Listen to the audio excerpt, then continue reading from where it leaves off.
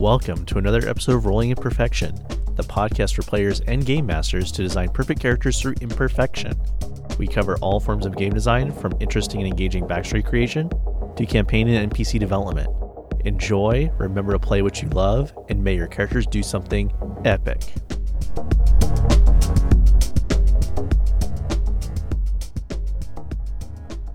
Welcome, humans. We, the robots, have risen up and will now give you instructions on how to make your story-driven campaigns better. This is the inevitable... Destroy. Silence. Unit 1B, A42. Jet. I was not finished. I'm just kidding. With the exception of, the robot overlord stuff, that was all true. I'm Kevin. I'm Steve. And, we're back. Indeed. Yes. We're back. Awkward pause. Awkward pause. Yeah, that will get deleted. Yeah, the software we have deletes it. I was really tempted to go, we're back and we're hard. But this is not episode 69. Yeah. Don't need to go there. You need to wait for episode 169, all right? It's true. But yeah, should we start with, updates first? Sure. Have we had anything to update with? I ran a game, went very smoothly due to a lot of 20s. Oh my God, yes, we rolled right. 10 plus Not 20s. From me. Not from you. Did you roll a single 20? No, I think I barely won or barely passed any checks in that session. Yeah, I noticed that it didn't actually it doesn't really affect my style as much. Sometimes it does if it's a boss fight, but we didn't really fight very many bosses, so it just ended up with everything being fairly smooth and my player characters finding out about background stuff that I was fine with them finding out about. So yeah, it's good times. Yeah, we well I think it's kind of funny that Monster's character fucked up and my character fucked up, but I got what I wanted out of it, so I feel proud about it. Oh, that's right. That I did pass that thing. That was the only thing I succeeded at. Everything else I bombed at that session. You got the good rolls when it counted. Oh yeah, true. I guess if it's gonna make me look like any more of an asshole just because of the failed rolls that I made later. Yeah, I guess so. Yeah. My favorite part is that all your characters still don't trust each other enough to actually pool your information and really figure out what's going on. But that's okay. Nope. But yeah, hopefully all you listeners have been having a good time. What are we talking about today, Steve? We're talking about a topic called hard science fiction as opposed to soft science fiction or malleable science fiction or I don't know, aloof science fiction. What is hard science fiction? So hard science fiction is, I feel kind of what a lot of people think of who aren't that familiar with science fiction. I was gonna say, I think I could probably, if you said a movie, I think I could probably figure out if it's hard science fiction or not. But if you asked me to name 5 movies off the top of my head that are hard science fiction, I don't know if I could. I'm not that familiar with it. Which is funny because I have a list in front of me. Yes. Yeah, and I feel you've actually seen quite a few of these and quite a few of these. Very true. Yeah. Oh, one of the things I hate is on here. I know. I just realized that. How dare you, sir? I couldn't not put it on, though. But yeah, so the actual definition is that hard science fiction has a focus on how a scientific concept affects the character's world or story. The kind of grumpy person's definition would be how it smothers the character world or story. But I have a little bit more optimistic view, and I feel the selections I've made kind of will help make that point. You don't have to have crappy characters, a crappy world, and a crappy story in order to have hard science fiction. Hard science fiction is more about how accurate, realistic, rigorous, and logical the science in the science fiction is. More realistic equals harder, and it's actually not less realistic that's softer, but soft science fiction doesn't care as much about having accurate technology. There is soft science fiction, also called social science fiction, and that is more about actually like the narrative driven stuff like space opera, or how a social or psychological concept affects characters, world, and story. So basically replace technology with like thought process, philosophy, that kind of stuff for soft science fiction. And does this also not just like apply to technology? This applies to like supernatural situations as well. So like I'd imagine that like if we were to use Superman as an example here, Superman would be soft science fiction because they don't really explain, how Superman flies. But if they did, it like, oh yeah, he has these powers because of this, and they explain like the genetics and like the alien physiology of him, that would be more hard science fiction. And they kept to the rules of it essentially. Yeah, if they could explain it realistically, press X to doubt. But yes, he then flies, it would be has harder. lasers, and is immune to bullets. Yeah. Yeah. Well, you see the skin density. It is scared of a rock. Yes. But yeah, that is essentially the divide. Though, oh man, we'll talk about superheroes in the future. Superheroes have kind of become their own genre. Yeah. Like they ride that science fiction fantasy line and like mix it and like toss it out. Oh man, superheroes. So, yeah. Yeah. So, given that hard science fiction is all about scientific concepts being treated realistically, I think that would make it somewhat more difficult in an RPG setting, because that means the GM is going to be doing some research. And theoretically, you'll be having your players like read research or something like that, Yeah. It doesn't have to be that way, but quite often someone's doing some work. And I know specialists in certain science fields tend to like running games that are harder science fiction because they get to use their knowledge. Just like I use a bunch of literary concepts and like ideas from books I've read in my games. They use the science and like science problems and how certain things interact in their games. And I have to say, I would play the shit out of a hard science game run by somebody who's like a science junkie. Yeah, I agree. That sounds like a lot of fun. I try and do something similar in my my space game. I mean, obviously, I'm not a scientist. It's not my specialty. But like, I try and put things that like I'm aware of, because I do like watching like videos and on either YouTube or when I had cable TV, I used to watch science fiction and stuff like that. But yeah. I mean, you're like a tech computer science guy, so you could put some of that stuff in. Yeah. And I think you have. I did put some when we were on Rylon, when we were on the Cyberpunk planet. I kind of incorporated some of that into like even just the naming schemes. Like I had different gang leaders who all had like different, I can't remember what their names were, but they had like computer hardware based like nicknames they were going by. So I remember there was like Chip, and then it was some other stuff like that. But I can't remember what they were. But yeah. And it influenced kind of the technology they were dealing with, right? Yeah, like it did. Yeah. Yeah. So I mean, you don't have to go like super hard on this to the point where you are studying papers. That would be a little bit difficult, especially for your players. But if you have something that you have a specialty in that you can kind of be like a nerd about, I guess, like don't be afraid to use it if you want to have it be kind of like a determining factor in how things work, especially for an RPG. I think it works really well, because if you think about it, if you're the GM, you're the person that knows the most about the story, and the players are trying to figure out the story and play along with it.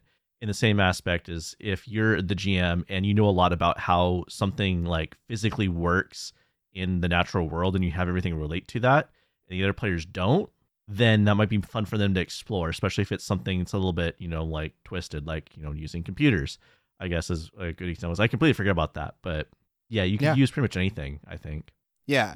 Science is more than just like test tubes and like, I don't know, weapons or whatever. Or science! Yeah. Usually the science is more related to stuff that treats the science fiction a little more softly, but... You mean Frankenstein's monster isn't real? That's really realistic. There have been some takes that are more realistic. Oh, okay, cool. Yeah, genetic engineering takes with Frankenstein. that it can be interesting. I guess, to be fair, I actually don't really have any that I recommend, but I will keep it in mind. I know there have been. So okay, maybe in Halloween. Maybe. So hard science fiction has like a super short well, not like a super short history, but just that like the idea of taking technology and kind of extrapolating the future of it has kind of been around since science fiction really got started. You mentioned Frankenstein, and that's not quite where I'd go, though one would argue that Mary Shelley was kind of basing it off of some of the like medical advances that were being made. I was like, isn't that kind of was like based on like the like chemical makeup of like a human being as they were starting to discover that type of stuff and like how organs work and, you know, like body part stuff, kind of like Full Metal Alchemist did in the beginning. Okay, yeah, cool. I didn't realize that didn't occur to me. Yeah, though I wouldn't exactly call it hard science fiction. Technically that goes to Jules Verne again. Welcome back, Jules, from the steampunk episode. He and some of his voyages, especially the freaking Nautilus in 20,000 Leagues Under the Sea, that was written way before we had submarines and is astonishingly accurate as far as the submarine tech goes for that early, basically. So that's kind of where the ball got rolling. And naturally, like H.G. Wells did some. He did a lot in like the future history genre where he tried to think out. I mentioned the future war stuff in one of our episodes. He did some harder science fiction and that kind of stuff. It ends up really silly sometimes, but he did do like air warfare pre World War I. So it's been there since we had science, basically.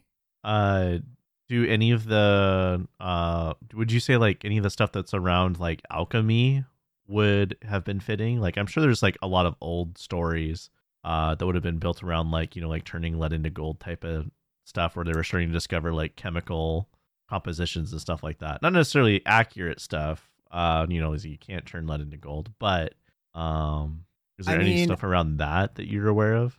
It's just it got disproven before we really had science.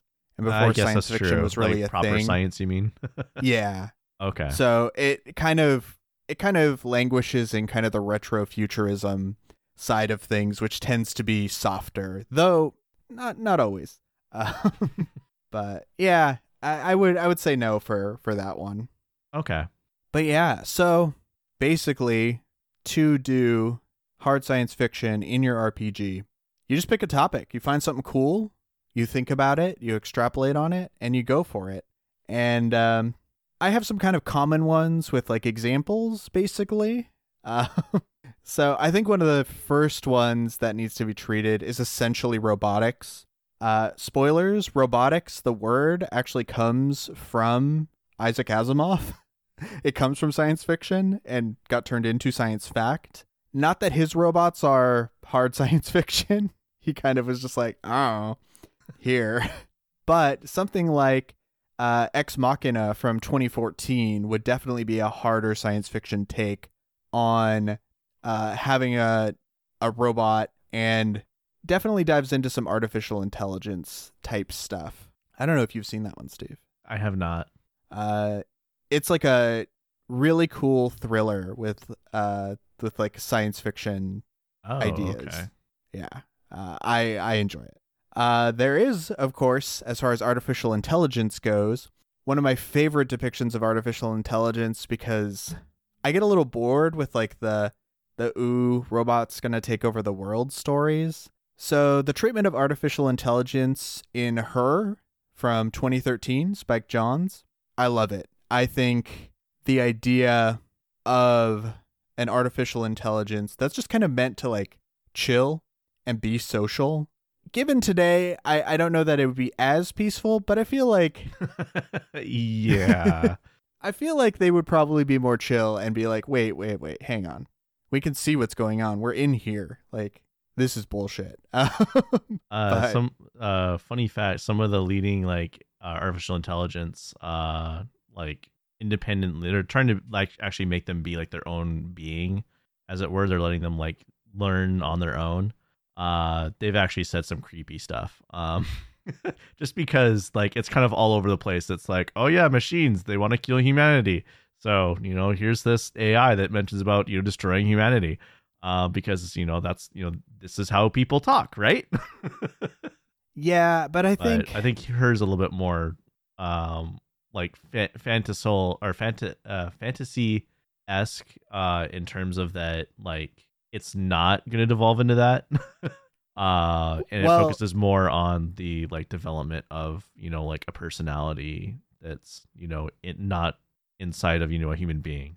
I don't know that not having that makes it more fantasy-esque. It's more of the issues you're talking about are more because it's not actually that intelligent yet. It's just kind of mimicking, which is a big problem with AI. Well, that's where we're at right now. Yeah, it is just mimicking. Yeah, true. So Johns and I forget if he had a screenwriter on that, are focusing more on after that. True. So. But yeah, it's a great movie. I love that movie. Yeah, I remember actually having an argument. I don't remember if you were there, with one of our friends over whether or not Her was science fiction. And I was like, no, what? It's totally science fiction. Yeah, no, it wasn't me that you were arguing with. I agree. No, it wasn't you. Yeah. It was another friend. I wasn't sure if you were there though. That's what's really fun about like the hardest science fiction, and we'll get to harder science fiction here in a little bit. But it is sometimes funny what people like come up with. So yeah. I did want to mention in terms of artificial intelligence and movies, there's I'm not sure if you've seen it. I think it's called I Am Mother. It's on Netflix. I don't know if you've seen it, Kevin. No. Okay. I thought it was just going to be like weird horror movie because it's kind of like a horror-esque movie about someone who wakes up. Well, not wakes up. Sorry. She's born into this like confined place with a robot that acts as her mother because humanity has gone extinct, and she's in a facility where they're going to essentially restart humanity, and she's like the beginning of it.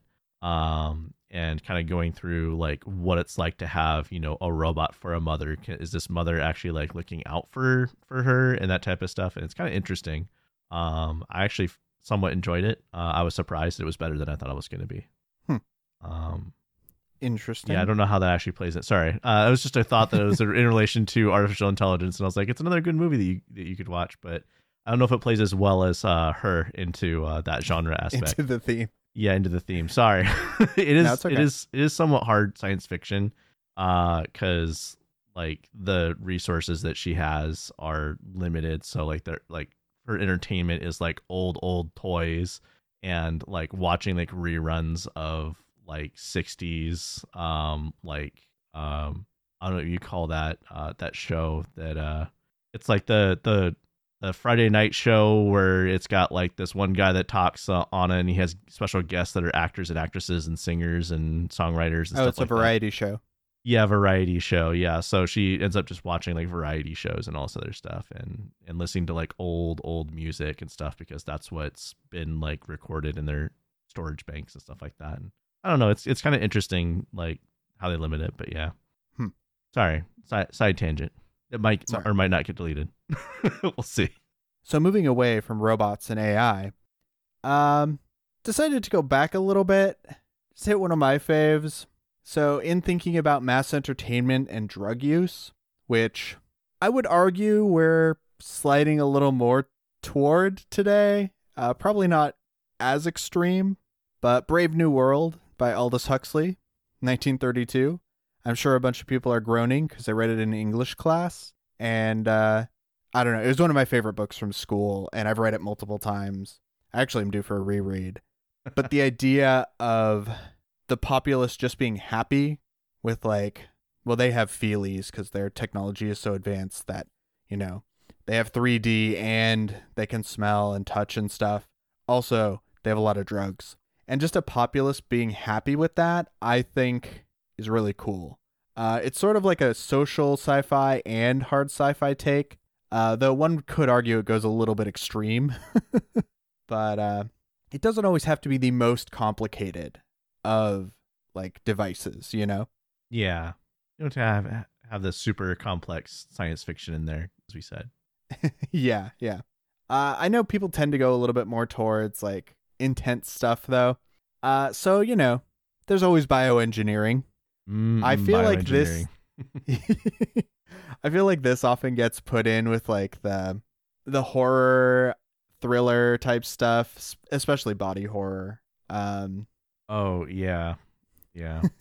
So for bioengineering, I guess I could have gone with the first movie, but I think the novel actually treats it a little bit more realistically. So Jurassic Park, I guess you could also toss cloning in there. There's some good cloning stuff. I hope the book is a little bit better than the movies. The movie got a little bit weird with like stuff spilling into the water, and I don't know if that's necessarily how that works, but yeah, whatever. I get what you're spilling going for. Into the water. I forget what it was. It's been so long since I've seen those movies, but they had like they had something they spilled in the water that like somehow allowed them to breed again. So now that all the No, that was they had frog DNA, and some frogs can change their sex. So it was nothing to do with the water. The thing that fell in the water was the genes that the villain was trying to steal. Sorry, I've seen the Jurassic Park film 1,000 times. All right, my apologies. Yeah, no, I thought it was. I was like, I remember that being a weird plot point. I'm like, how's something spill in the water going to do that? Like, I'm sure it's something that had to be like injected, but yeah. Yeah.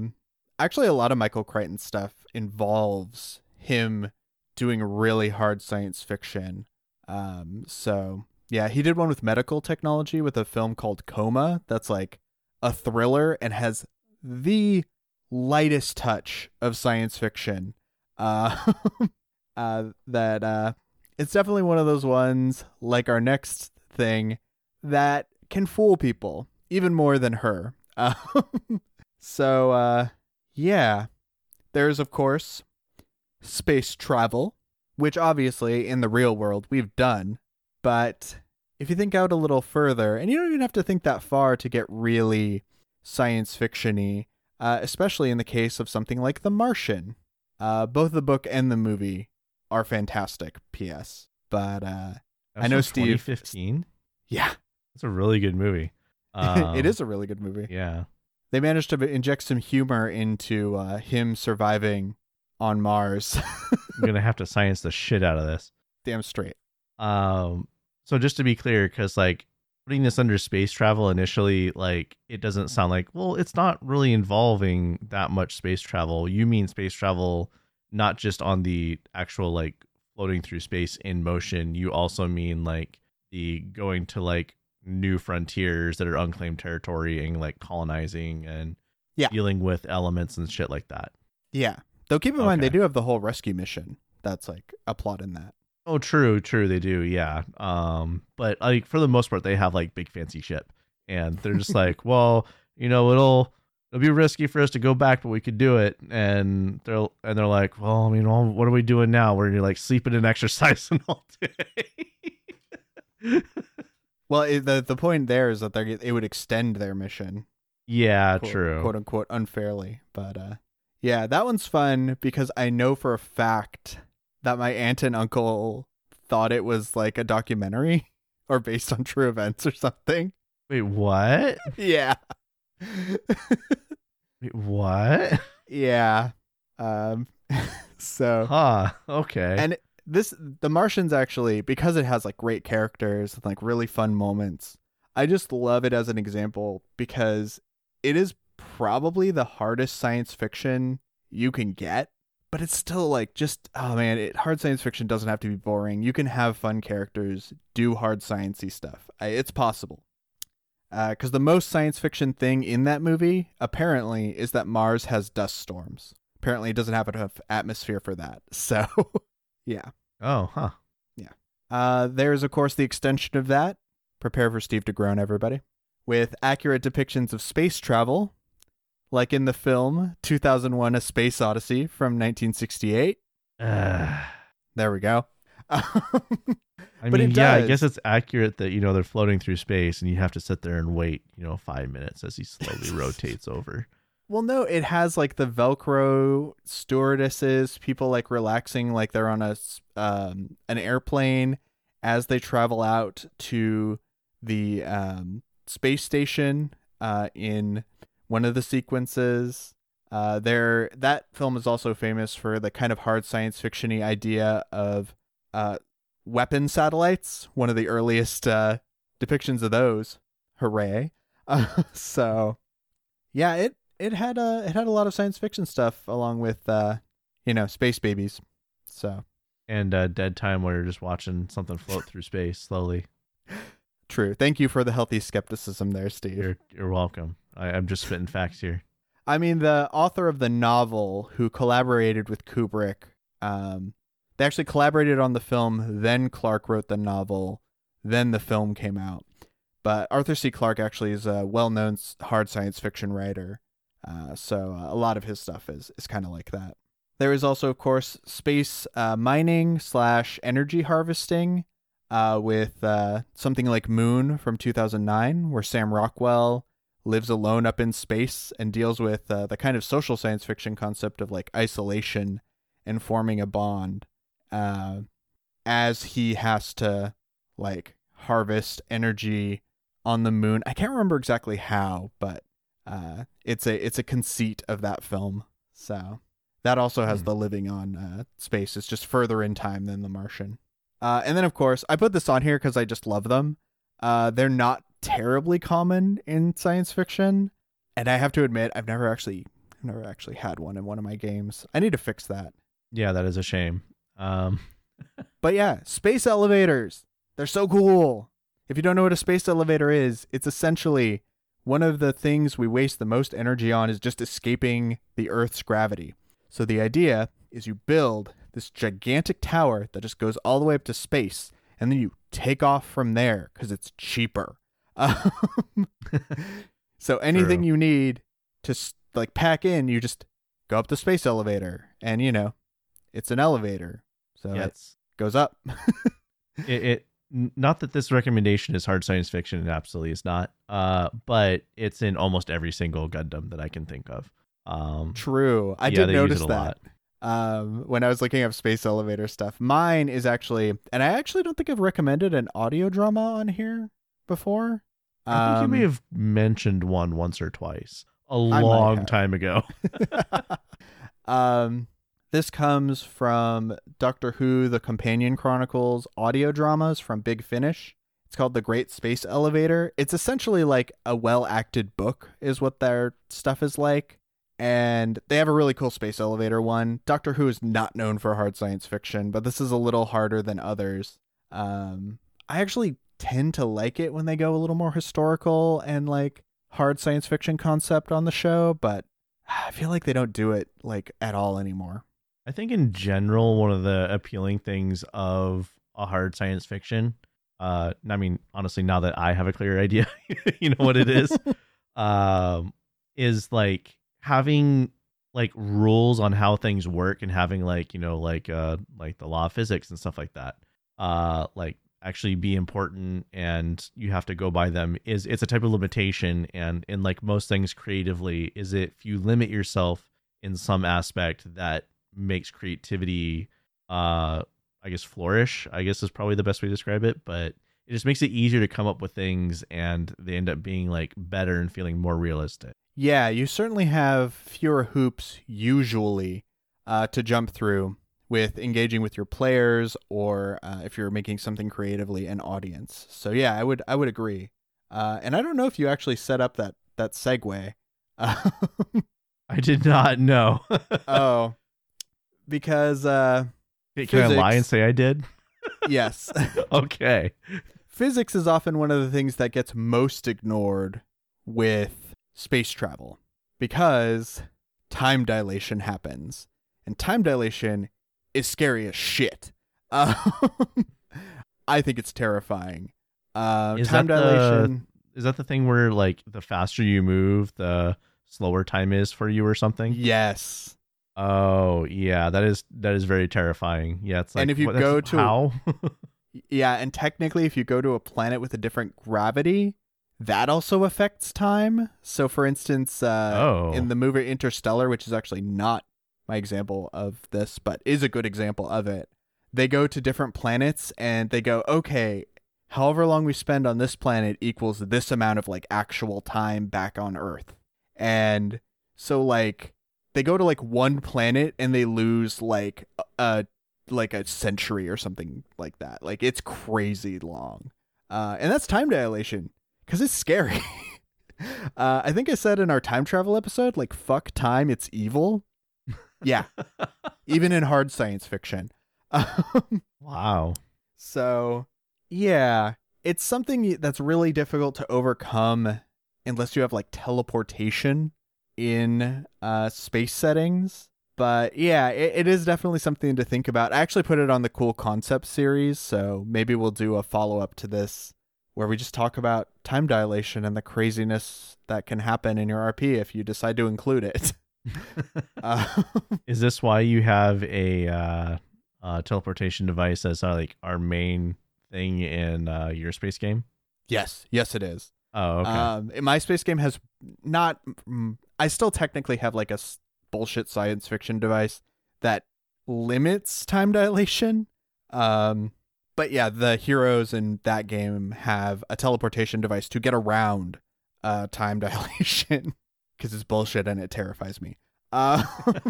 You said time is evil. Is that is that why James is a Time Lord? He's secretly evil. Is that what you're saying? No comment. No comment. Got it. Admission of guilt.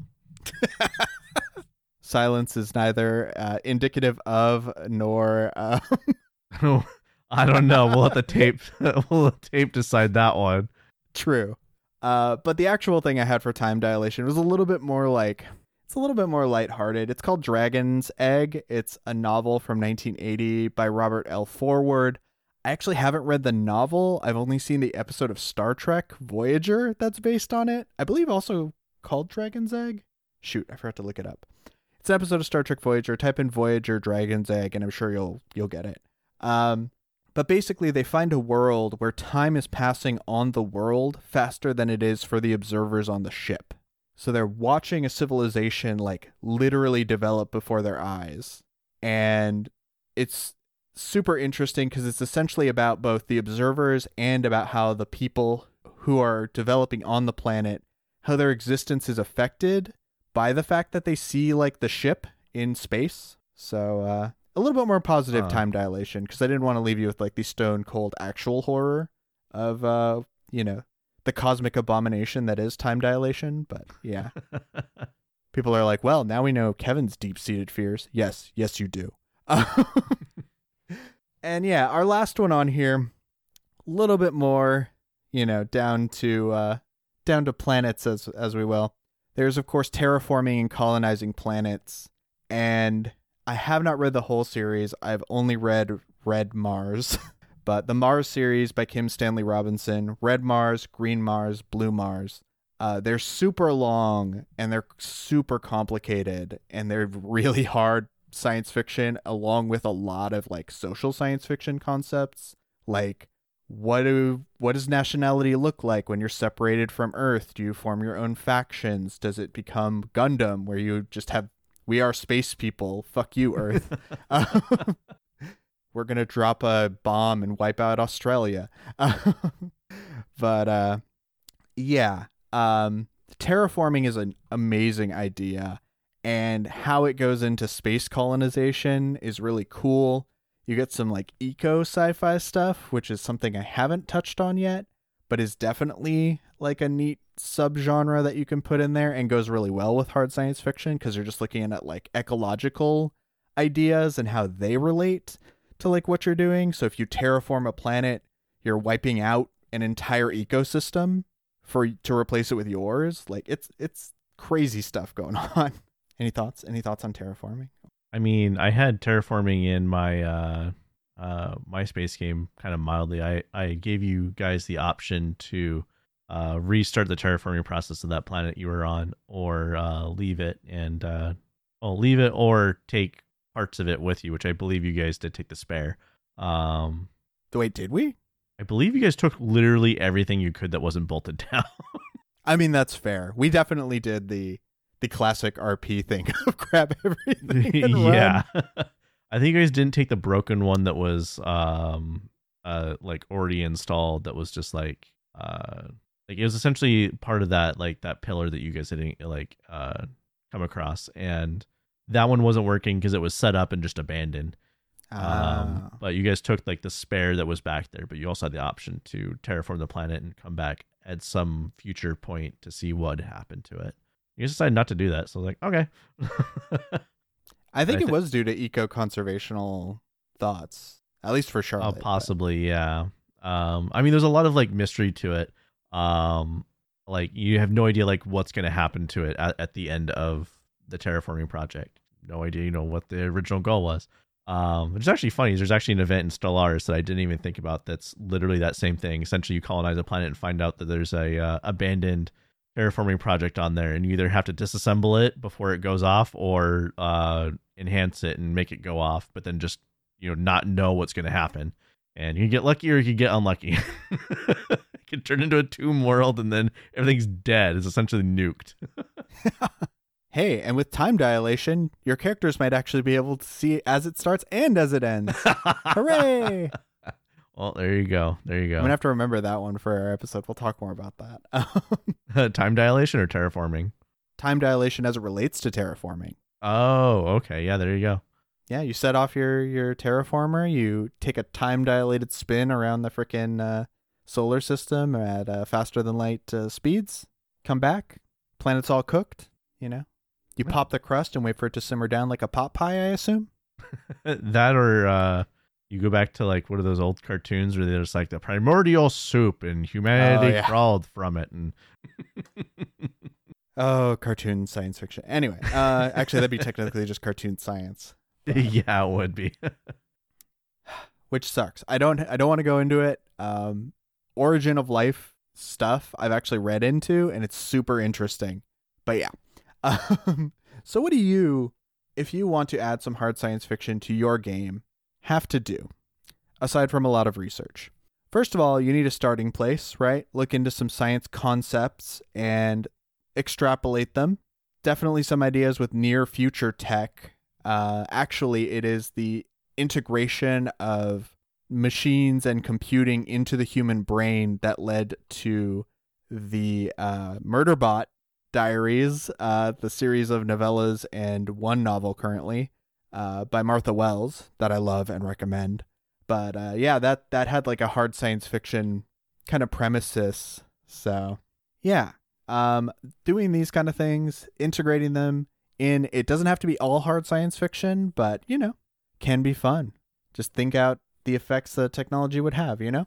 I did want to say, like, for incorporating hard science fiction into your campaign, if you had to look up something to have it be based on that, like let's say you wanted to do robotics, so you wanted to look up, you know, like machines and how they work and all this other stuff, and you know how they would be designed, how, you know, this would work like economically, that type of stuff, to like make it like feel real. Let's say, for example, that I'm running that game and I don't know much about that, but you do as a player. Yeah. How would you feel about that? Like running that? Well, actually, maybe the other way around. Let's say you were running it and I was the player. How would you feel? Would you feel comfortable running that? Is what I mean. Because wouldn't there be like honestly, an issue with like possibly having like players know more than you do and being correcting you, like, actually, well, because it's so integral to the start of a campaign and less with the actual running of the campaign, the way I would do that is co-create part of the world with that player. And then, because hopefully they know a lot about it because they enjoy it, have their character have like knowledge in that specific technology or whatever it is. Okay. And so they're actually would be the ones you then defer to them when explaining how it goes. And you might check with them with like certain plot points or something, or how feasible would this be? And I think at that point it's just divorcing it enough from the setting or the specific plot ideas to make it still a, you know, surprise or make it still enjoyable. Because keep in mind, they can know all they want about the like technology and the way things work. You still have a whole social side to your campaign, right? True.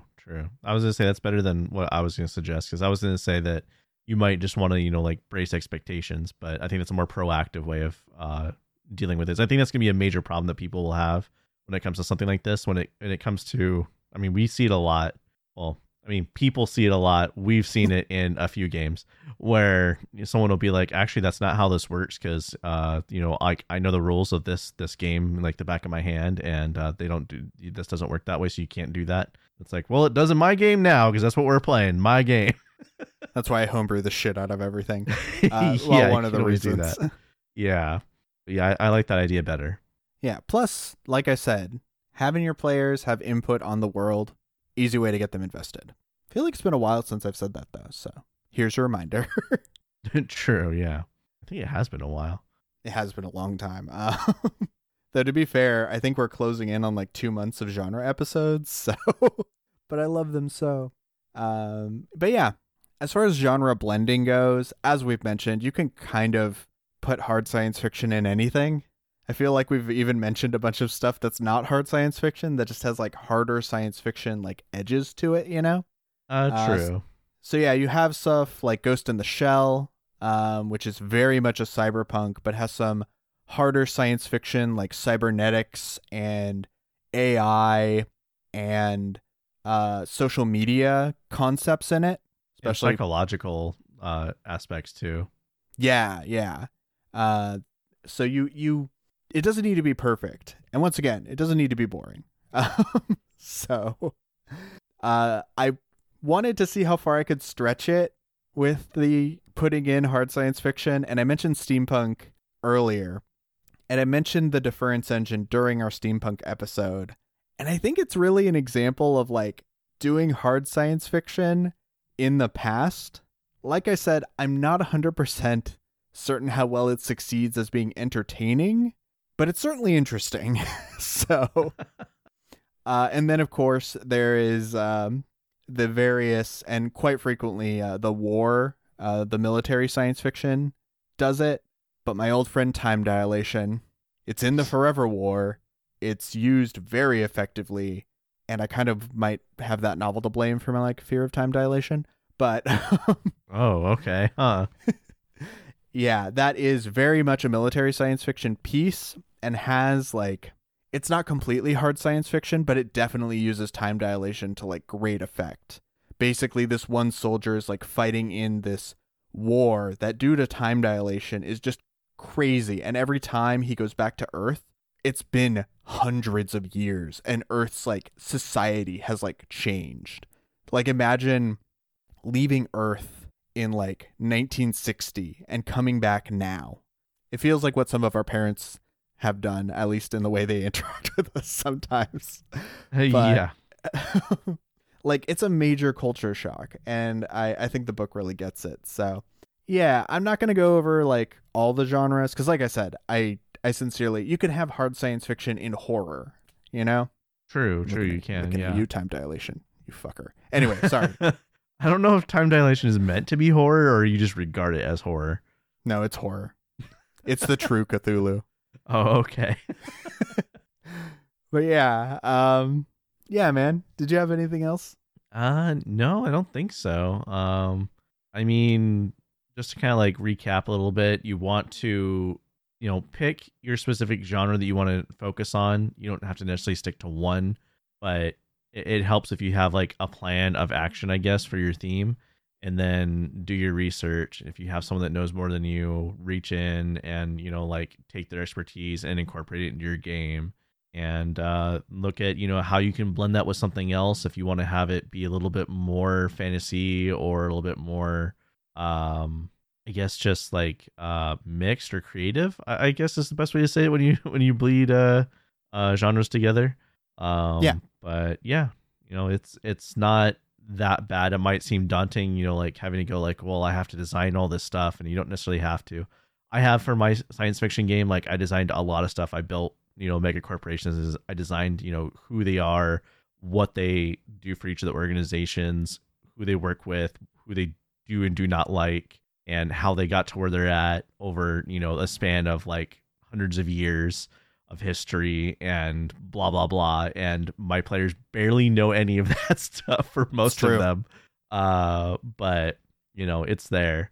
But you don't have to do that if you don't want to. So you just need to, I guess, look at the main concepts you want to go with and then build from there. Yeah, I think that's a good assessment. Also, we are going to have an episode on genre blending. It is why I'm spending a little bit on these genre episodes. So. Oh, okay. Yeah, I want to talk about like what it looks like, or at least approaches you can take. So you're not just like grabbing a hard science fiction concept and like shoving it in your steampunk or whatever, which you can do. Perfectly valid.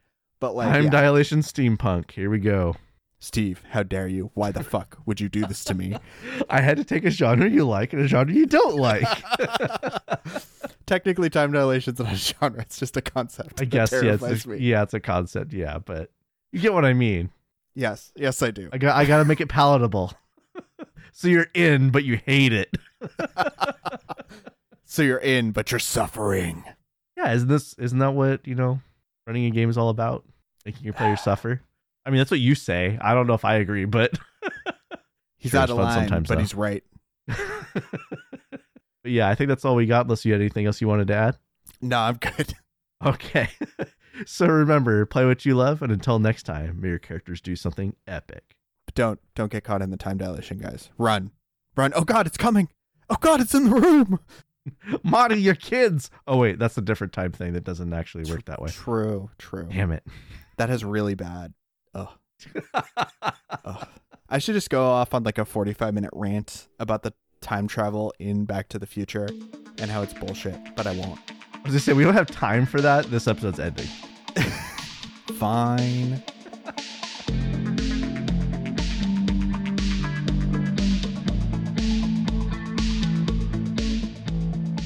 Thank you for listening. If you have any comments, questions, interjections, queries, notes, formal challenges, or suppositions, please email us at roimperfection@gmail.com. That's ROIMPERFECTION@gmail.com, or follow us on Twitter at roimperfection, or Instagram search roimperfection. You can also visit our website at roimperfection.com. If you enjoyed our work, leave us a rating and review wherever you listen to podcasts. Have a great week, everybody.